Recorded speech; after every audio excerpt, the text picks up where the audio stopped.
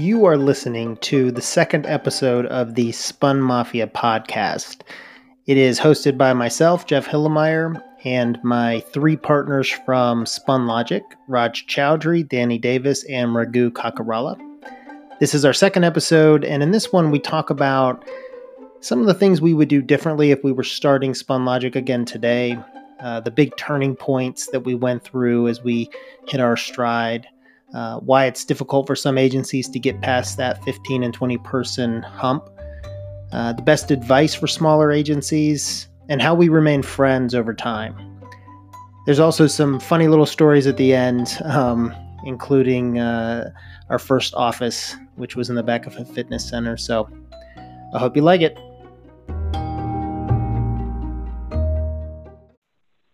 Okay, welcome back. Look at us. We organized ourselves this time. All in black, and we actually are all on one screen. Yeah, but how come I'm the only one that wore a SpunLogic shirt? You didn't get the memo? User friendly, no. I don't have any left. I wore them in the ground. I liked them so much. I wore them in the ground. Yeah, well, the laundry day didn't line up correctly for that one. Well, next time. I do like your 44 shirt. All right, guys, let's get into the meat of this thing. So we had some questions from last time that I wanted us to get into as we think about the past. And the first is really, what's the one thing, if you had to pick one thing that you think we would do differently if we were able to go back in time and start the company? I'll maybe start. I think, we probably didn't bring advisors in early enough, right? We brought in advisors, 2003, 2004, like probably a good 4 or 5 years after we'd started, right? And getting, the advisory board together was like a big shift for us. It allowed us to bounce ideas and everything else, but we probably didn't know to do that early on. And I remember, Jeff, you were making big asks of some really prominent folks in Atlanta, and we were shocked that they'd even consider spending 5 minutes with us, yet alone, join our board and so forth. Well, we started that with Bill Nussey and Ken Bernhardt, and then I think everybody else was a yes because those two guys were in, which was pretty cool. I actually wrote about, I don't know if you guys remember when we first met Ken Bernhardt, but it was when we were working on Brand Atlanta, and he was on the committee, and we were building the website for Brand Atlanta. But I actually used that story in my book, where the mentor in the book meets the protagonist in exactly the same setting. So I definitely pulled that out. What about you, Danny? One thing we could do differently. I was thinking about that. I think one of the things that we burned a lot of time and money on was how we cut our teeth on learning to run projects when we were first getting off. I mean, you think about the number of projects that we ran that we were way over budget on and we lost money on. And, I would think that an early stage agency, if they're doing a lot of custom development work, which we did, not all agencies do that. But if they are, I think going out and hiring somebody with some real experience when it comes to managing those types of projects, managing scope, because scope creep is a nightmare. And just, anybody that has experience running those kind of projects and keeping them on time, on budget, I think that could be invaluable. The right kind of dev manager or technical project manager, something along those lines, or even the right CTO, depending on the level you're hiring for. I think that could help a ton. We would have benefited from that, honestly. Yeah, I think about some of those early big development projects that just went sideways immediately. It was like we would start and then things went off the rails and stayed that way until we got the project done. Yeah, and over the years, we've learned so much about it was never about the skill of the developers or the technology people. It was really about how do you manage the client? How do you manage the process? How do you control scope? How do you negotiate things? There's so much of it was related to sort of project account and those kind of management and those kinds of skills. So it's hard, it was easy to take those for granted at the time, but I think we learned how important those were over time. Yeah, I would say, definitely agree with Rod and Danny on those. The other thing I would say is I wouldn't spend too much on this at the beginning, but spending just enough at the beginning on a lawyer and an accountant just to get stuff straight. You know, and you don't need to have them on retainer. You don't need to keep spending money on them, but like to just get some key things straight, and set up your books on the accounting side a lot. Everybody makes some mistake there, and it should be a lot easier to start a business. You should be able to basically go to the Secretary of State website and hit a button and pay one fee and get everything templated correctly. But you know, no state makes it that easy. And you end up paying a lawyer. But if it's $5,000, $10,000, it's worth it to get some stuff cleared up at the beginning. What's interesting about that is that nowadays, I think, you know, you have a lot of that accessible, right? I think when we started out, like if you search for an SOW or MSA, not to even mention that we didn't know what that meant, but you know, besides that, if you do now, you can actually get good templates. Mm-hmm. So folks who are, you know, in that position nowadays, you know, they have a wealth of information. I remember, relatively. Well, right? you know, on that stuff, you know what's interesting about Raj, that? I was referring more to like the corporate formation stuff and the accounting stuff. But yeah, also for that, get a SOW MSA thing. But you can basically find a friend in the industry and copy theirs. Danny, you were going to say true. But I think actually, I was going to say, I think even that wealth of information almost creates the opposite problem, and the reason why you still need advice, because now you've got 15 different ways to handle things from 15 different blogs, and it's hard to understand maybe which one is the one that you should be doing. So it's hard even with all the wealth of information. If you go grab a contract template, for instance, it's hard to know sometimes which part of that contract template should you keep and fight for when you're negotiating with a client versus let go, as an example. So yeah, I think those lawyers and accountants are obviously really, they can help a lot more than you think early on, even though they feel expensive, I think. Yeah, definitely. So as you guys think about, as we built our business, you know, the first 5 or 6 years were chaotic, and I would say not very successful. The second 5 years were also chaotic, but we had a lot of success. And so essentially, once we hit year 6, we doubled for, you know, the next 4 or 5 years until we sold the business. As you look back, what do you think the turning point was? Because I think we all know really good agencies in town run by really great leaders, but they're sort of, they get stuck 10, 15, 20 people. And to take that leap, you know, we ended up around 75 when we sold. What do you think it was that allowed us to do that? I'll get going first, I guess. I think it was basically a combination of things, but it was also probably the stability of a couple of very big key clients, right? Cox Enterprises, Balls, and even if I'm thinking back, even GDCD, right? The state of Georgia, right? Mm-hmm. Those were like big, stable accounts, which kind of created a nice foundation for us to go take risks elsewhere. We started going into pitches and maybe being a bit more bold because we had the freedom of that base foundation.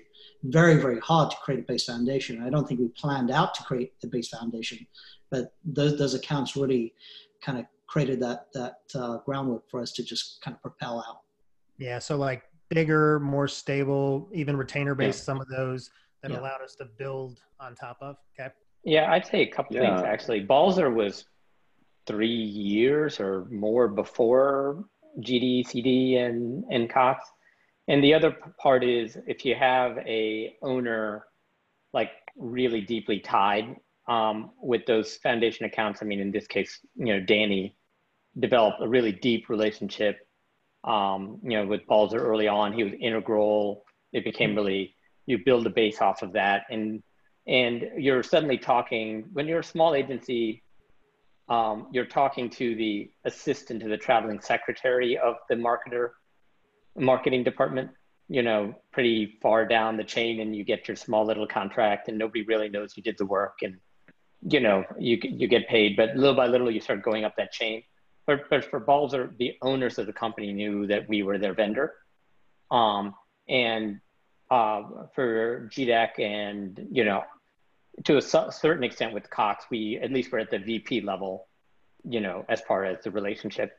And that's when you have stability. A lot of times you think you're doing a really good job and somebody new comes in from another place and brings their agency in. And that wasn't going to happen in those clients.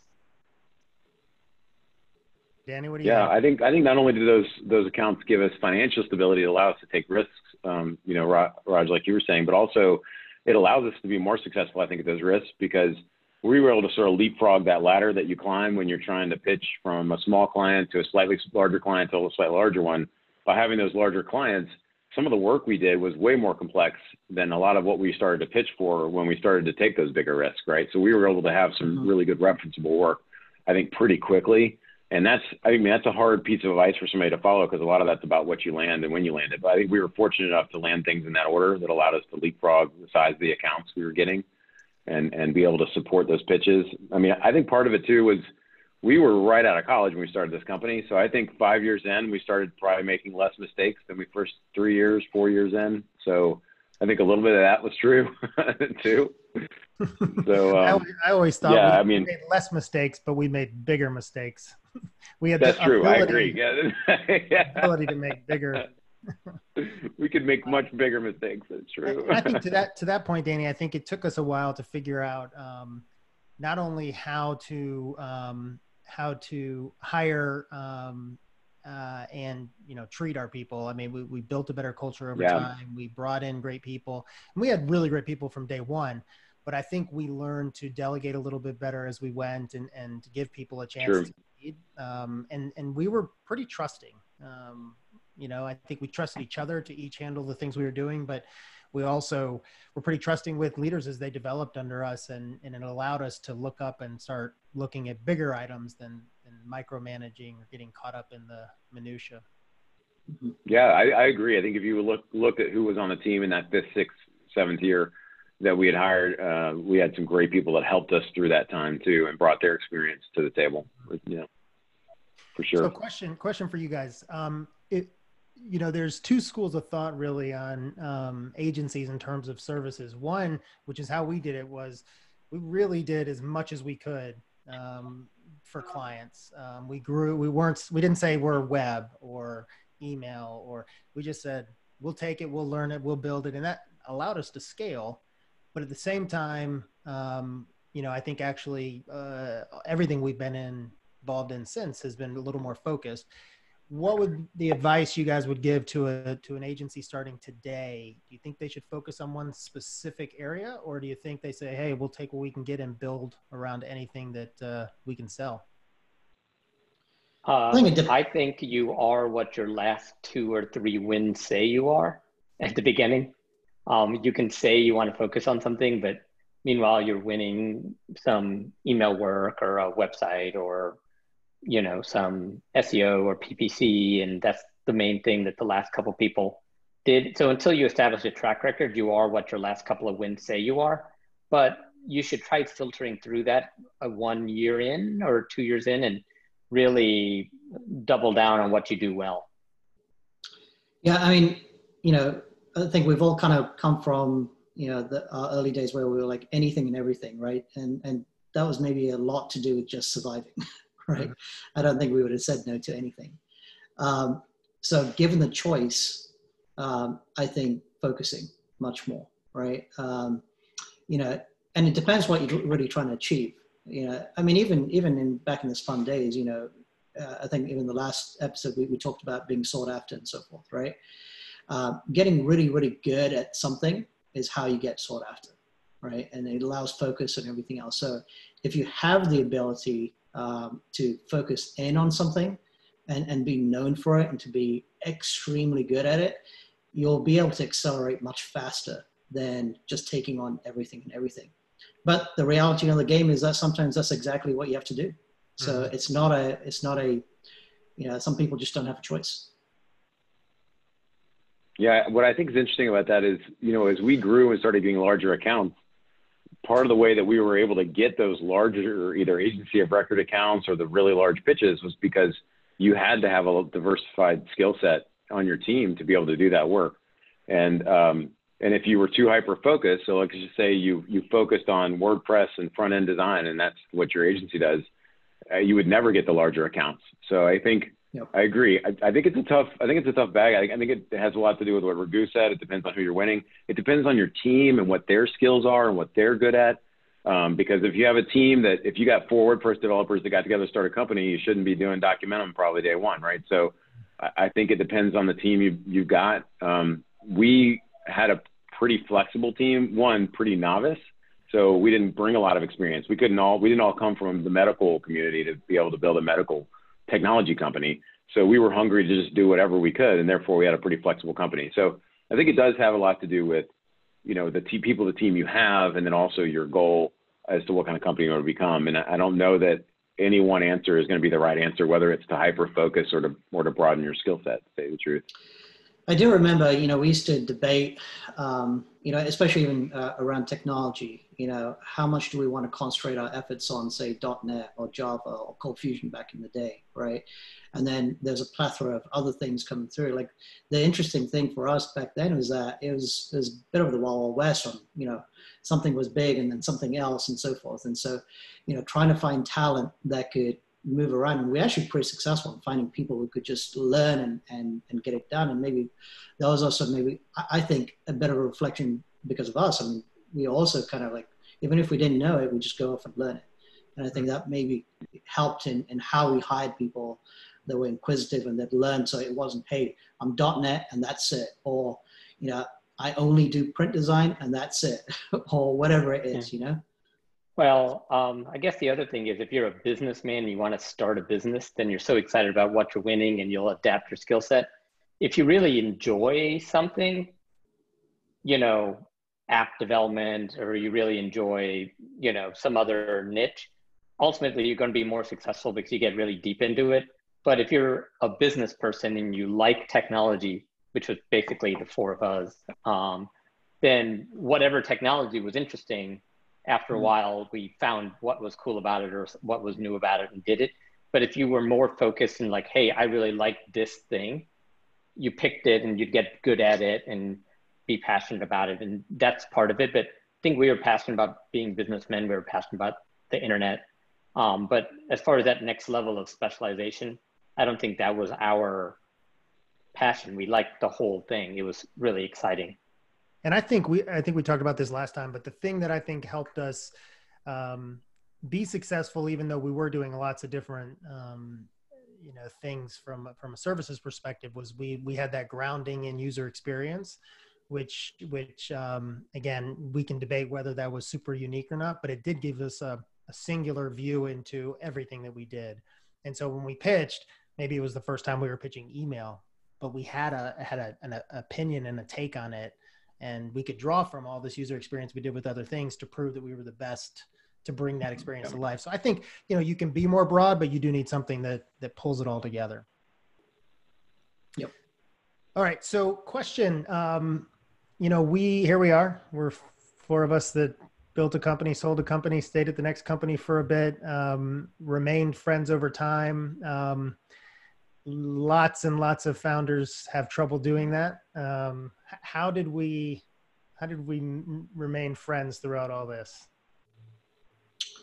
Well, beer probably helped. No, I mean, I think it really came down to, a level of trust. And I think each of us had, we all kind of knew, where we were good at, right? And also where we'd struggle or where we were adapting into. Right. And so that kind of allowed each of us to go do our thing. Right. And not worry or micromanage or, kind of look underneath every single, file or anything like that. So I think it was just, it wasn't, I don't know, necessarily planned or anything like that, but we just had a natural ability to like, okay, Jeff's got this, Danny's got this, Raghu's got this, Raj's got this, or someone needs to figure this out. Who's best? Just go figure it out. Not all 4 of us have to do the same thing. Yeah. Yeah, I think we were really good at we were all passionate about the business. So we had plenty of arguments. I don't even remember what most of them were about, but we did a great job of getting passionate, maybe even arguing about things. But then when we made a decision, we really let it go. I think that was we innately had that. I don't think anybody trained us to do that. And there's a lot of seminars and a lot of training these days that are about how teams are supposed to do that. You're supposed to be passionate, you're supposed to be argument, but then when a decision is made, you got to get behind that and back it up, back each other up. And I think we did that naturally for some reason. I think that helped a lot. We forgave each other a lot. I think a lot of the things that kept us friends were some of the stuff that are good in every relationship, right? I mean, we would all say stupid things. We would all hurt each other's feelings. We'd all get mad, but we were all passionate, and we just let it go, and we forgave, and we moved on, and we continued to push forward and focus on, the things that were important for the company. So I think that has helped a ton over the years as well. Well, luckily we each messed something up, so we never could really get that mad at the other three folks. True.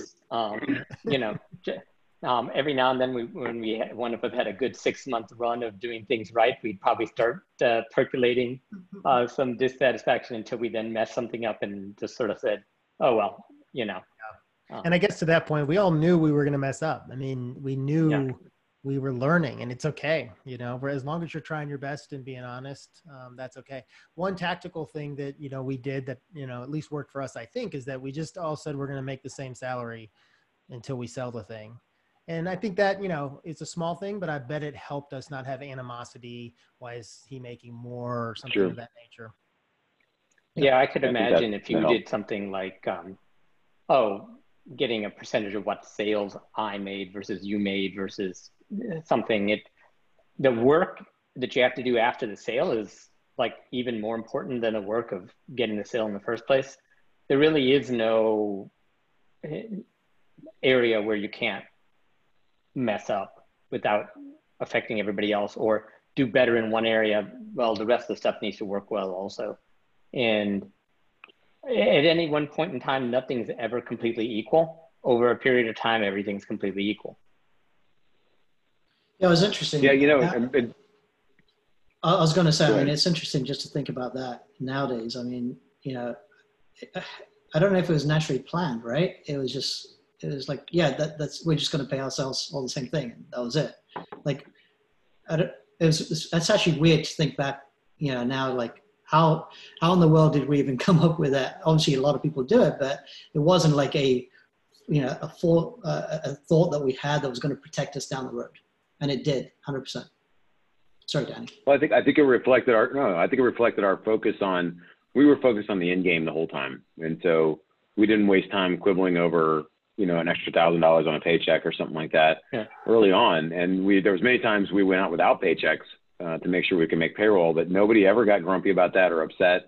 We all just plowed through it and had, I think, a focus on the end game, really. So I think that was reflected in that. How important do you guys think that was, that we really knew exactly what we were trying to do with the company from early days? I mean, I think that's epically important.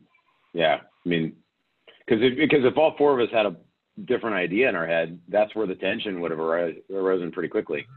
Because, when you have key decisions to make, we'd argue because we'd all be trying to go in different directions based on how that decision was made. I would have thought. Yeah, and honestly, everybody's value or things are or different. I mean, we all got paid the same amount, but we all got paid very little. So that also kept us focused on the end game, because the end game was going to make not getting paid much at all worth it.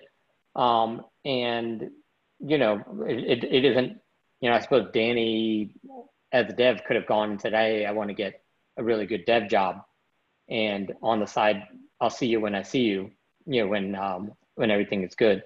At the end of the day, you need to do everything well, and we paid ourselves as little as possible until we figured out how to do everything well. Yep. Jeff, you mentioned something too that I think helped us all, which was we all knew we were going to mess up, and I think Raghu commented a little bit too, but I think not focusing on, blaming each other for the screw ups, and instead focusing on how we recover from them and then learn from them, prevent them in the future. I mean, that's got to be the attitude you have. Otherwise, that's also going to cause animosity between team members if it's mostly a blame game as opposed to just learn and move on. Tactic. Yeah, it is amazing to me how many people have been taught that if their leader or their boss sees them mess up, then they're going to get in trouble or it's some terrible thing. Yeah. It's sad because it's the only way to learn, right? It's the only way to do anything right. interesting is if you try things and fail and say, all right, as long as we're trying our best and learning, it's great. It's fine. Mm-hmm. So as we think about selling the company, one of the things I'm sure you guys have been asked a lot over the years from other agency owners, advice on selling. And there's so many directions to take that, but are there one or two things that you guys would say to anyone asking that question, make sure you have this in order or factor these things in, or, what's going to lead them to have a successful sale of their business? I think a few things. One, be honest with yourself. Are you selling because you're growing well, you're doing good things, and being part of a bigger company could let you bring that to a wider audience or in a bigger way, or get a complementary skill? Because it's not about you, it's about the potential buyer, or and your clients. Would your clients be better serviced if you were bigger, had more geography, had more services? And just think about it from the perspective of your client and an acquirer. And sometimes you're really happy with what you're doing, but maybe that's really more of a lifestyle business and not a growth business. So you can do things really well and not necessarily be sought after, or you can be sought after, but really need some things. And the only way to get them is to be part of something else. Yeah, I mean, we're good. So knowing what you're going after, knowing what the real reason you want to sell is key. I agree with that. Yeah. Raj? Yeah, and I was going to agree with Raghu. I mean, 100%, is it going to better, the agency? Is it going to better your people? Your client's going to get something more out of it, right? So you want to be if you're choosing to sell your company, you want to try and make sure you're positioned to do it from a point of advantage, right? Not from a distressed point. The other thing I'd mention is that, know the size to sell, right? I really don't think selling too small, you're not going to get the best value. You're not going to get the best out of your folks when you sell too small, right? So well, I think 10 million in revenue, right? But 2 million in EBITDA. That allows for a level of scale to give a good value that you built, and it's a relative scale in the marketplace that buyers, you have more choice in buyers, right? And they're not buying you just from a value standpoint or just for talent. They're buying you for a strategic reason, and you want to find a partner that is looking for a strategic reason. The reason why I give those numbers is that just, and Raghu can probably speak to this better than I can, but just the cost of trying to go through diligence, right? Not only to your organization, but to their organization, bankers, the whole 9 yards. It is not cost effective, really, to try and do a transaction for a small amount. It almost costs you more than anything else. So then you're giving up a lot of enterprise value.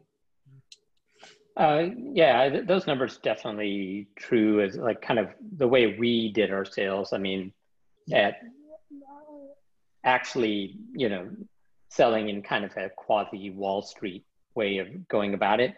I think you could have a smaller transaction where you've merged in with another agency. Yep. You evaluate each other's books because together you want to get some mass.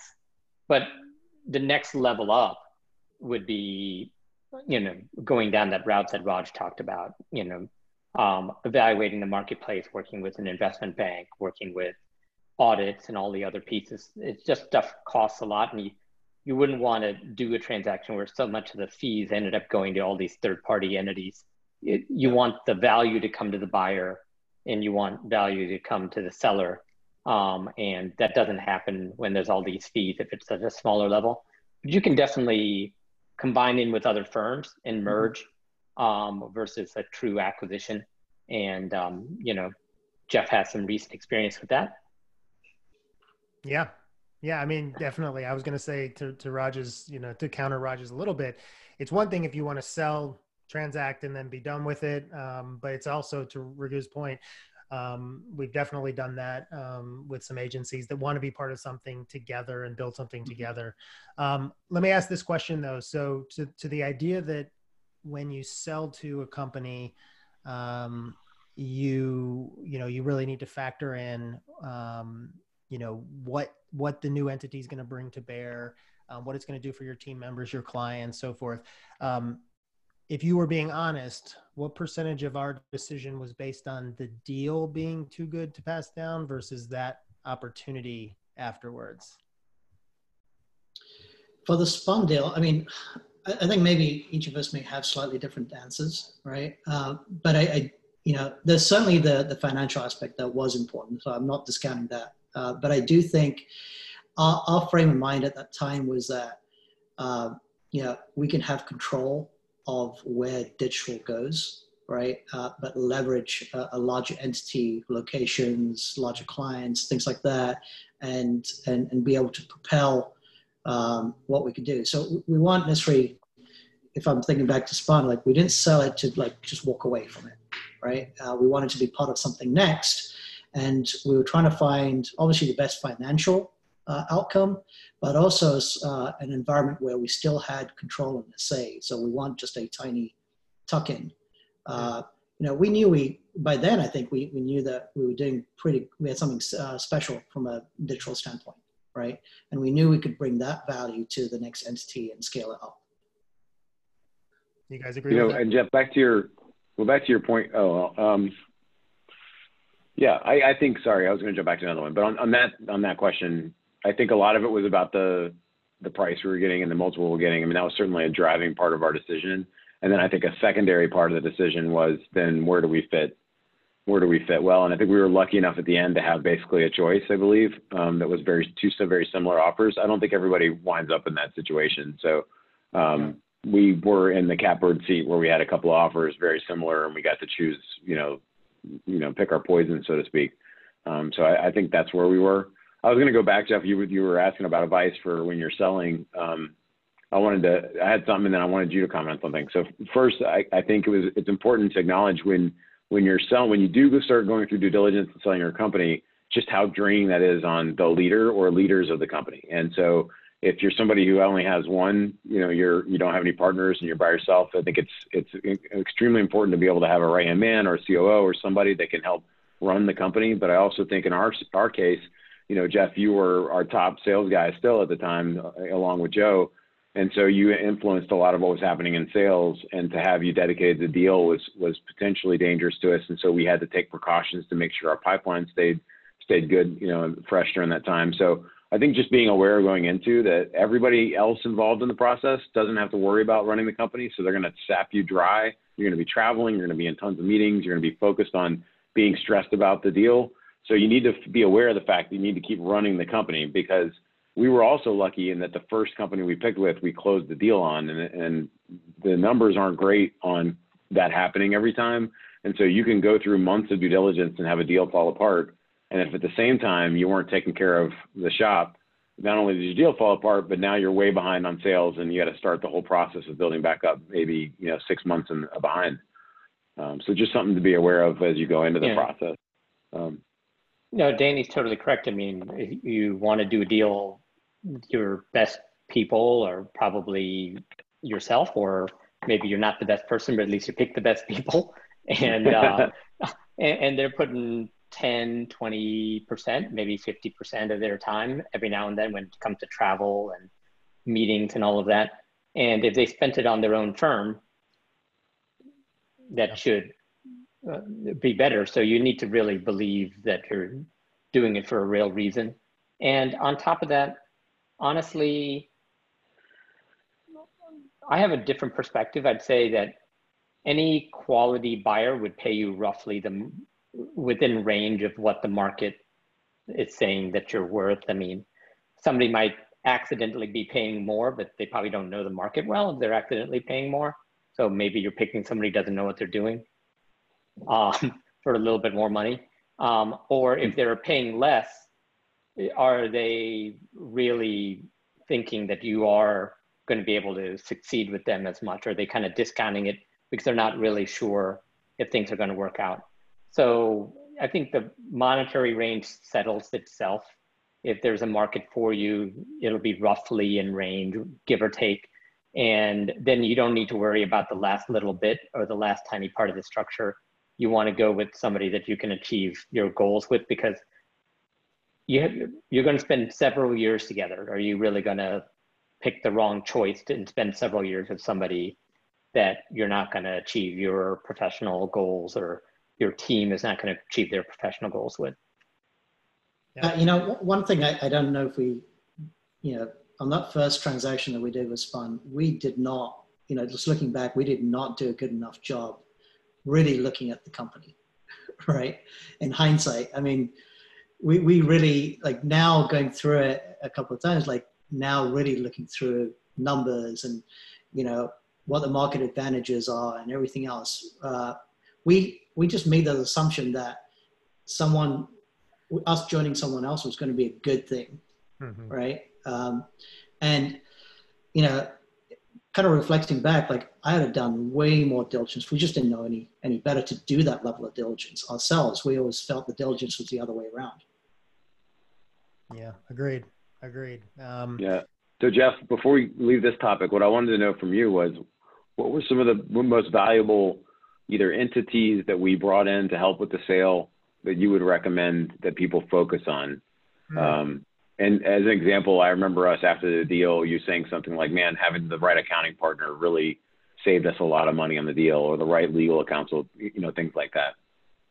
Yeah. I think it's a trifecta. One of the things that Raghu did early in the process was help us find, I guess he was a part-time CFO that helped us. Rick Lynch. Yeah, he was awesome. Who's actually now CFO of MailChimp. Oh, is that right? Yeah. Yeah. So that being a really important part of it. Obviously, having good legal counsel and representation, ideally one that has experience. There were so many things that Kilpatrick Stockton guided us on that we never would have thought to even ask or think about. So that helped. I mean, certainly from the crossing the T's and dotting the I's of the contract, which is like literally thinking a year out from after the deal, what things we need to be making sure are in. So that was huge. But I think, there's debate on whether you try to sell without a firm representing you. We used Ad Media Partners, and what they did was they took us to market. And I would say they were worth every penny that we paid to have them do that. They can create a market for you. So they assess. And when we talked to them the first time, they said, hey, you're not ready. Give it 6-9 months, keep growing like you're growing, and then we'll take you to the market. But they really, they got us in front of people that never would have known about us. And I think really provided that market of people, of corporations that were looking to buy someone like us. I think that Ad Media was a recommendation from Dave Williams and Dave and Brian from 360i. Yeah, I think they actually recommended we look at both, them and Petsky.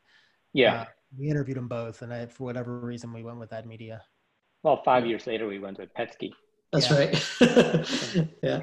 Engage, use Petsky to sell. Yeah. But the other thing is, I also think like the ability for Raghu and I to go to most of the initial meetings to talk to potential acquirers, and to have you two back at the office running things, keeping things moving was huge. To your point earlier, Danny, like if it had been one partner, it would have been really hard to continue building the business while that happened. So that was invaluable. Okay, let's have some fun. Let's talk about some memories that we laugh about every time we think about them. Let's start with Raj's spelling, which was epic. Which is awesome. I have perfect spelling, perfect grammar. Let's move on. Just